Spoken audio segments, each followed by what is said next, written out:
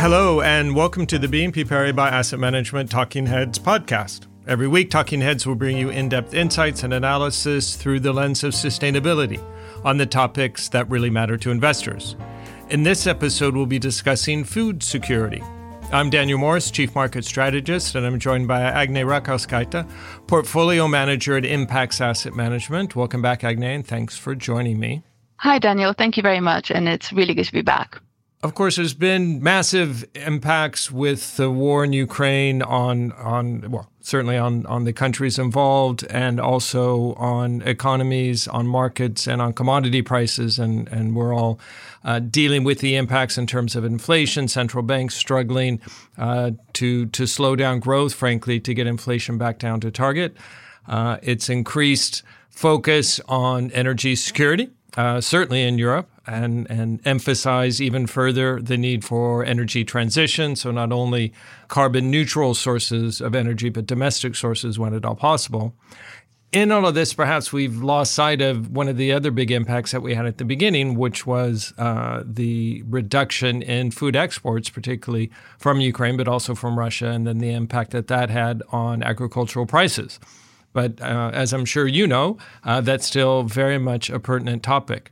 Perhaps, and you could tell us why, besides energy security, food security has been in the news a lot lately, and why is that still so important? I agree. It's really topical at the moment. I see food security in the news almost every day.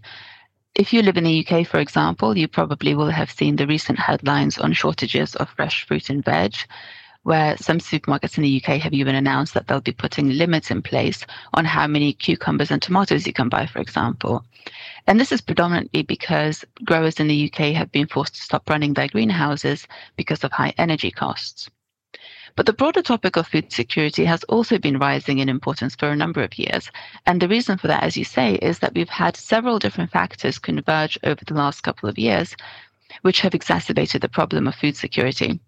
So starting with COVID, which highlighted certain fragilities of the food and ag supply chain. This was then followed by the war in Ukraine, which really disrupted the production and flow of ag commodities, not just the grains and oilseeds, but inputs like fertilizers and animal feed and fuel. And then on top of that, you've got increasingly extreme weather events, which have been also affecting crop yields. So then if we unpick each one of these in turn, with COVID, when COVID first emerged, many slaughterhouses and meat processing plants were forced to shut because they became COVID hotspots. We saw this all over the globe, although the impact was most severe in the US. And this happened for a few reasons. The environments are closed, they're biosecure, where the air is recirculated. So it's really a perfect environment for a virus to spread.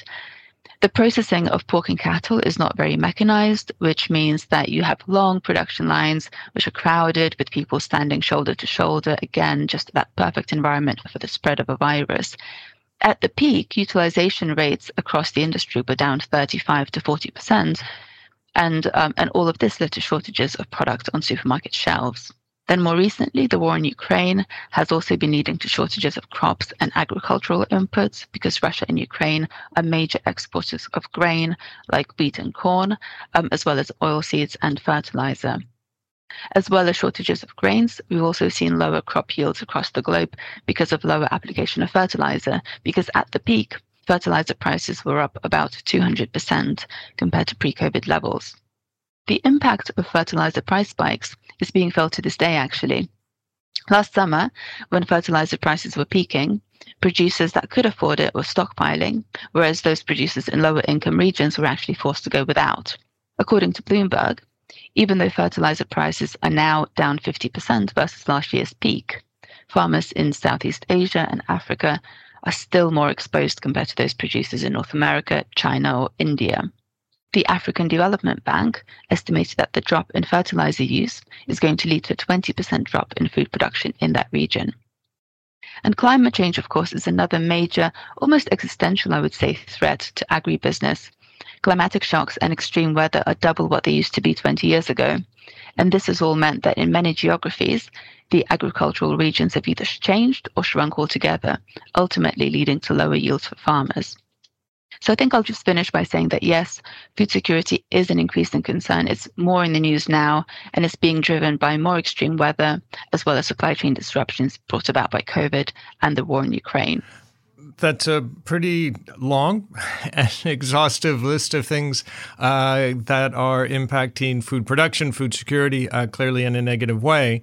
Then, of course, we have to think about what are some of the ways that we can address this. So of all the topics that you raise, what are some of the implications then for how we go about producing food?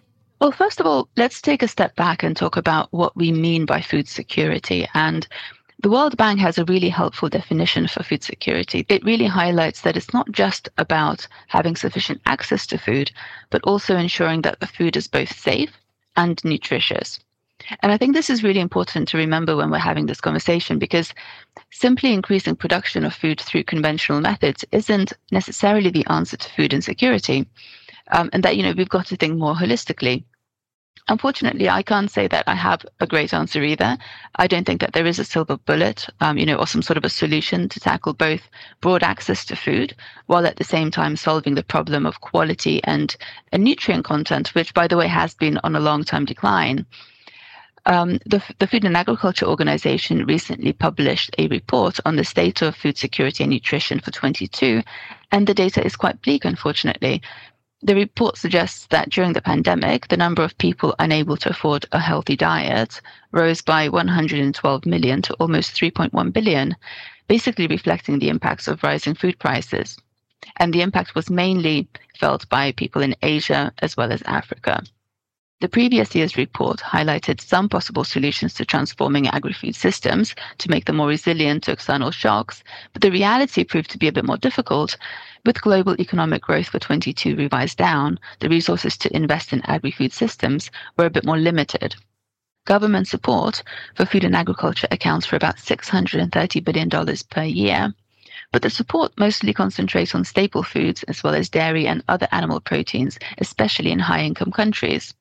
Rice, sugar, and meats are the most incentivized worldwide, whereas fruits and vegetables are a lot less supported. And in some countries, they're even penalized.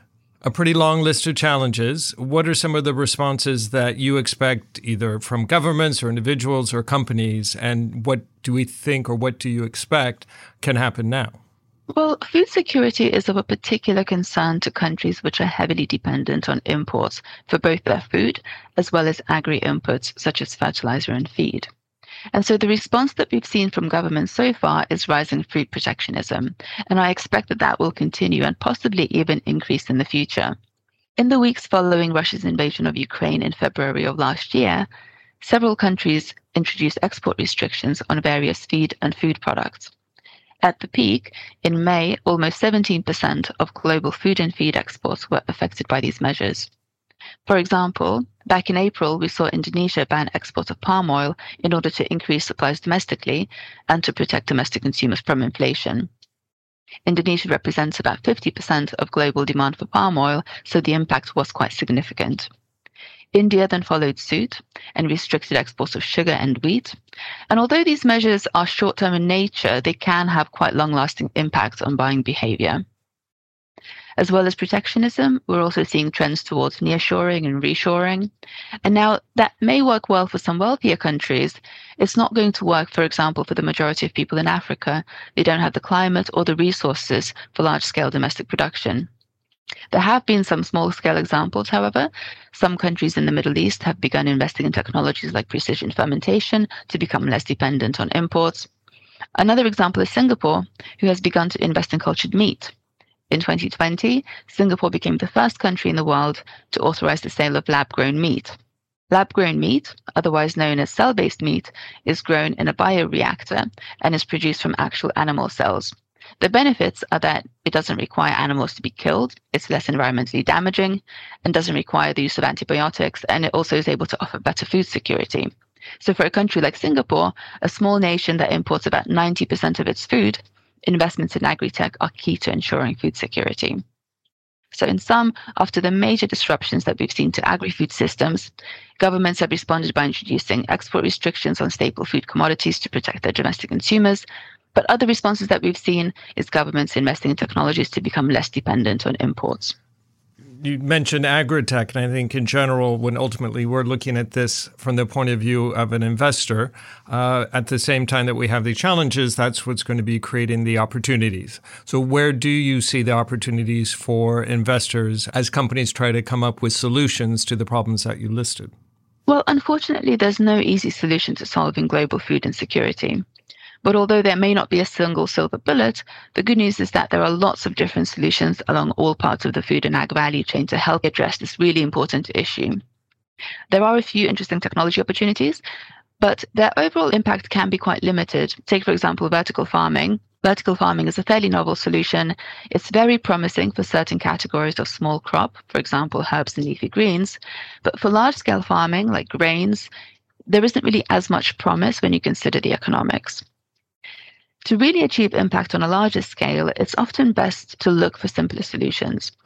And one area where we can have significant impact is on supply chains and logistics. For example, grain handling equipment and cold chain storage, as well as precision agriculture technology, which can help farmers with decisions like when to irrigate, when to harvest. It can also help them with flood detection. It essentially helps to lower spoilage of crops on farms. By reducing these losses in the supply chain, we're ensuring that more food reaches the end consumer. And that takes me to another really important point, which is food waste. This is a major challenge that should be addressed when we're thinking about solutions to food insecurity. About a third of all food that we produce is wasted. And this could be crops rotting on farms, it could be food that gets damaged during transportation, or food that is thrown away by supermarkets or by consumers.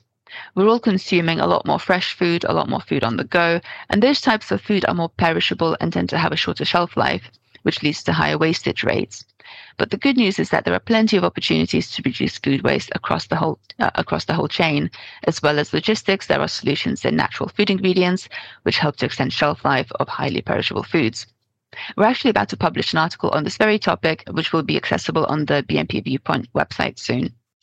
And then finally, as I mentioned earlier, food security isn't just about improving the access and affordability of foods. Nutritional content is also a really important piece. And here it gets a bit more tricky because producing better quality, more sustainable food is more expensive, and farmers need to be incentivized to ensure that farming practices become more sustainable. And that means that prices for food would need to go up. And it's very easy for us to sit here and talk about paying more for more sustainable food when we can afford it. But the challenge is ensuring that we're able to produce more nutritious food at scale. And for that transition to really accelerate, I believe we'll need to see some government incentives. And the question now is, can governments keep sustainability on the agenda when their priority is to make sure that the poor populations are able to afford staple foods? I think I'll just finish by saying that the solutions to food insecurity are not at all straightforward. There are some really interesting novel solutions, but to really achieve impact, it's best to focus on some better established solutions like logistics. Thank you very much, Agne. If I can summarize some of the key points, you highlighted number one, just how topical this issue is in the papers recently because of high energy costs limiting the production of fruit and veg, which is something we all see when we go into the shops. But just over the last couple of years, we've had COVID, of course, the war in Ukraine, and more broadly, climate change, all impacting the production and the cost of food. You highlighted, I think, very importantly, how when we think about food security, it's not just simply producing more food or necessarily just making it more accessible. We also need to think about safety. We need to think about nutrition and all the challenges that entails when governments, on one hand, of course, want to make more food available at a cheap price, but on the other hand, needing to have it produced sustainably and nutritiously. If we think about solutions, you highlighted that on one hand, there's novel and exciting technology around agri-tech and vertical farming, but there's also perhaps some of the old, more prosaic solutions that we need to look at, improving supply chains, better logistics, and reducing food waste. Well, Agne, thank you very much for joining me. Thank you, Daniel. It's always a pleasure. That's it for this week's episode of Talking Heads. If you would like more information, please reach out to your BNP Paribas Asset Management contact or check out Viewpoint, our website for investment insights at viewpoint.bnpparibas-am.com. If you like Talking Heads, leave us a positive review and a nice rating. We recommend subscribing to Talking Heads on your favorite podcast channel. You'll receive your podcast episodes every Monday afternoon. You've been listening to the BNP Paribas Asset Management Talking Heads podcast with me, Daniel Morris, and Agni Rakauskaite. Please do join me next week. Until then, take care. This podcast presentation includes a discussion on current market events and is not intended as investment advice or an offer of products or services by BNP Paribas Asset Management. Please keep in mind that the information and analysis in this presentation is only current as of the publication date.